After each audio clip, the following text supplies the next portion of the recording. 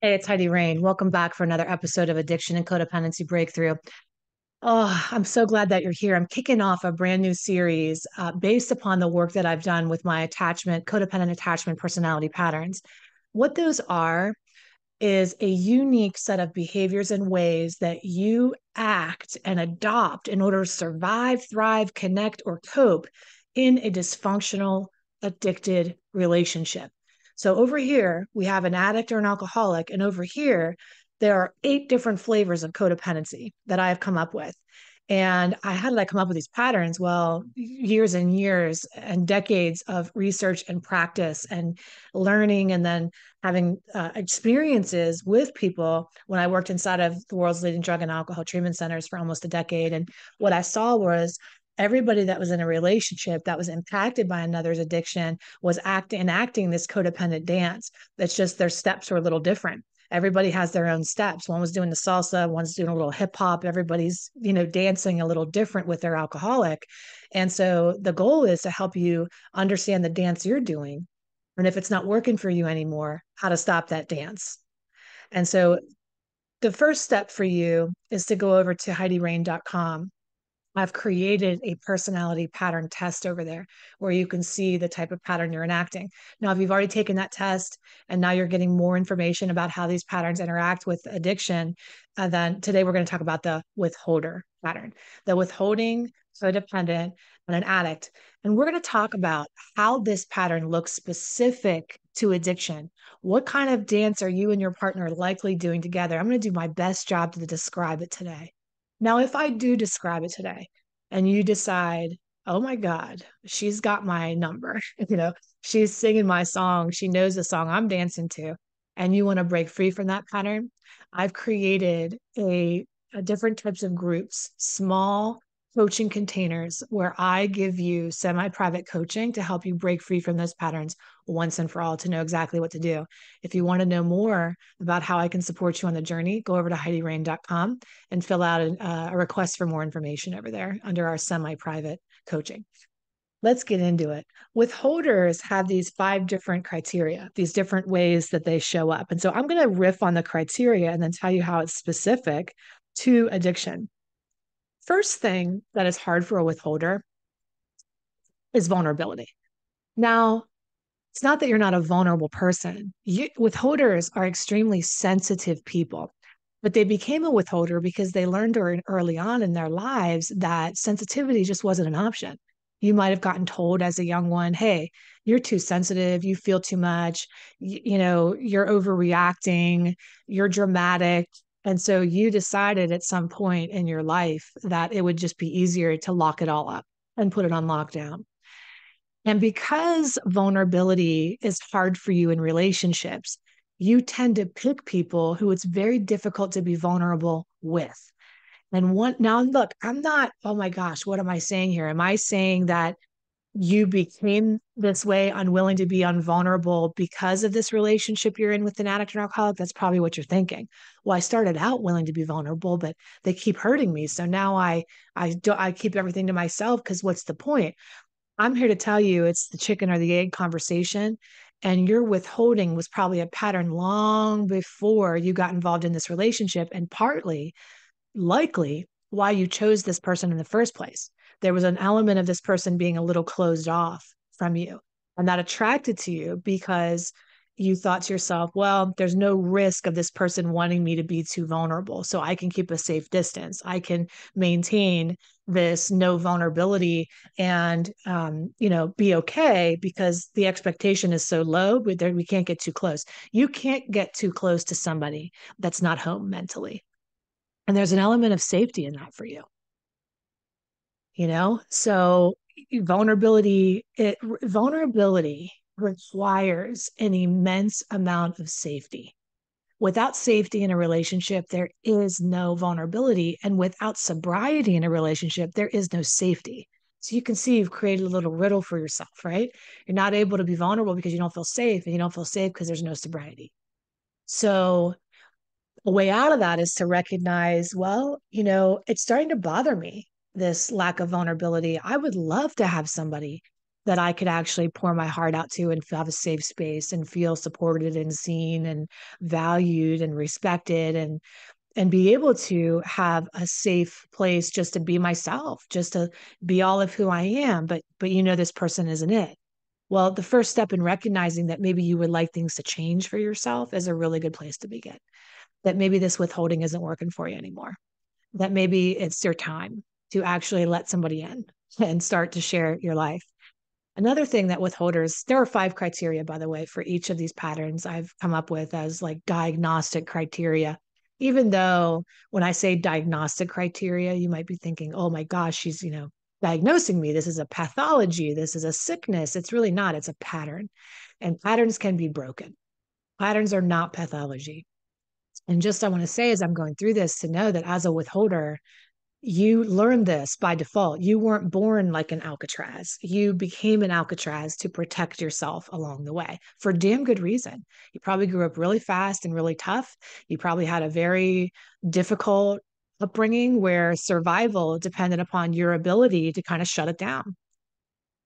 The next thing that withholders do when they're in any kind of relationship, when they feel like they're getting too close, is they create distance in that relationship. And how they create distance is they pull back, they pull away, they will create a story in their mind about why they don't like the person or why this person really isn't for them. They'll find a way to just attach a little less to the person they're with so that they can maintain a safe level of attachment where there's no real fear of being rejected, because underneath of it, the withholder deeply fears rejection. Of course, that's very hard for them to admit themselves because they pretend like they don't care what the hell you think. But a withholder cares deeply what you think, so much so that they keep away so you can't think too much, right? So why do they get in a relationship with an addict and alcoholic? Because a withholder has to do so much less work with somebody like this because the distancing is built into the relationship. A withholder's biggest fear is actually getting in a relationship with somebody that wants to maintain that intimacy and closeness all the time. So they pick somebody who is always creating a cavern between you two. It's just easier for you to create a safe distance because they're constantly fucking up. Right. So it's like instead of you having to be the one to pull back and you having to be one to create the distance, you're doing it for a good reason. Well, I'm pulling back because you're acting crazy. I'm pulling back because you relapsed. I'm pulling back because now you have a reason. Withholders will withhold affection, attention, approval, just naturally anyway. They withhold because again, there's this element of like, I don't want to give too much of myself to anybody. But they also use it in a relationship with an addict or alcoholic. They'll withhold intimacy and sex or approval to wait to make sure that you're going to do well. The addict or alcoholic is going to do well enough and they can earn the right to have their intimacy back. Now, is that a problem? Like, oh, is that something wrong with you that you're doing that? No, it's just a strategy.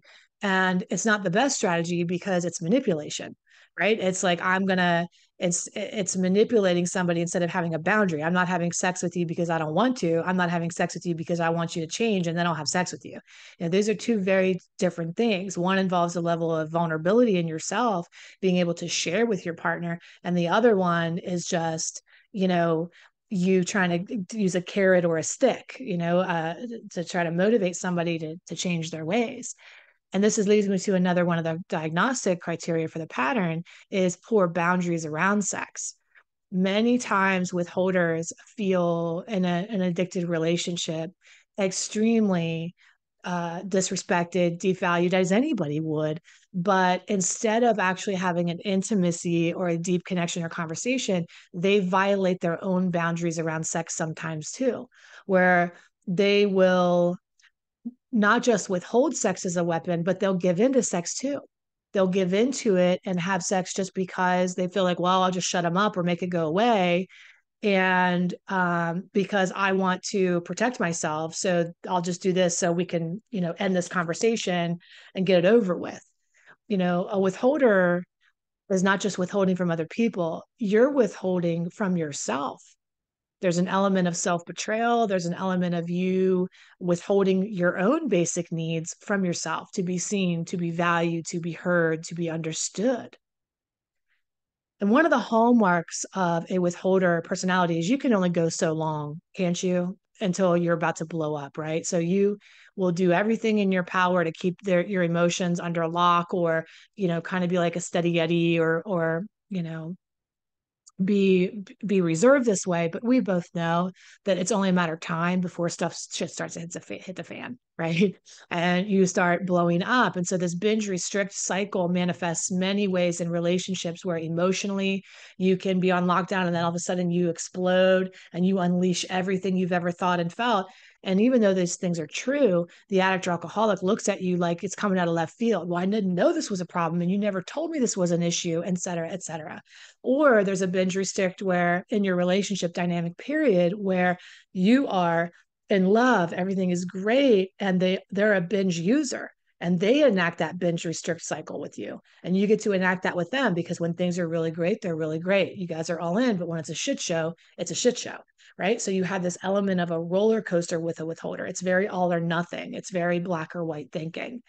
And so, how do you start to heal from this? If I'm singing your song, you're seeing your dance steps, you're like, oh my God, this is me in this dynamic. What do I do now?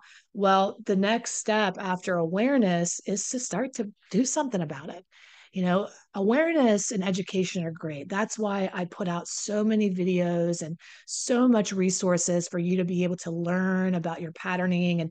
But information without application just kind of sits there, doesn't it? I mean, does it ever make any real change? I want to equip you so that you can learn this, but then walk it into your life. So if you're recognizing some of these patterns that you have as a withholder, and you think, man, I wonder what it would be like on the other side of that. Yeah, it's probably scary to think, wow, I'm going to be vulnerable. I'm going to put myself out there. I'm going to open up. I'm going to start sharing how I'm feeling and what I'm thinking. I'm going to, you know, open up. I mean, that's just it right there.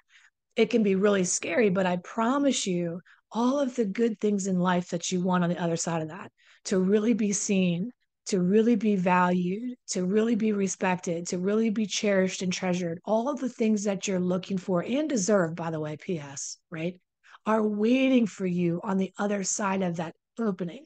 You don't have to be wide open, right? Like, we have to fillet you, okay, and cut you wide open. But what we want to do is just open a little bit to let some light in, and start to minister to that place inside of you that is ready for that change. And that happens by you being vulnerable enough to come into one of my private containers. It's like a little vault where it's a very small group of people, where we do this semi-private coaching, where I'm able to just see you and be with you in this private space, where you can hear this on the podcast. You're on your walk, you're doing the dishes, or you're watching YouTube, and you're learning. But I'm going to tell you, I want to do more for you. I want to do more for you. I want to help you transform into your most authentic self, pre-programming, before you had to become a withholder in the first place. I wonder what that would be like to excavate that, where you could speak your truth and not feel bad about it, where you could have your emotions and not feel like you're up and down all over the place, where you could be steady and consistent. I want that for you. The next step, if you're curious about that, is to go over to HeidiRain.com and fill out a questionnaire or request for more information. And then I'll send you a private video that's going to talk more in detail about the groups and how they work. All right. I love you so much. Take excellent care, and I'll see you really soon. Bye.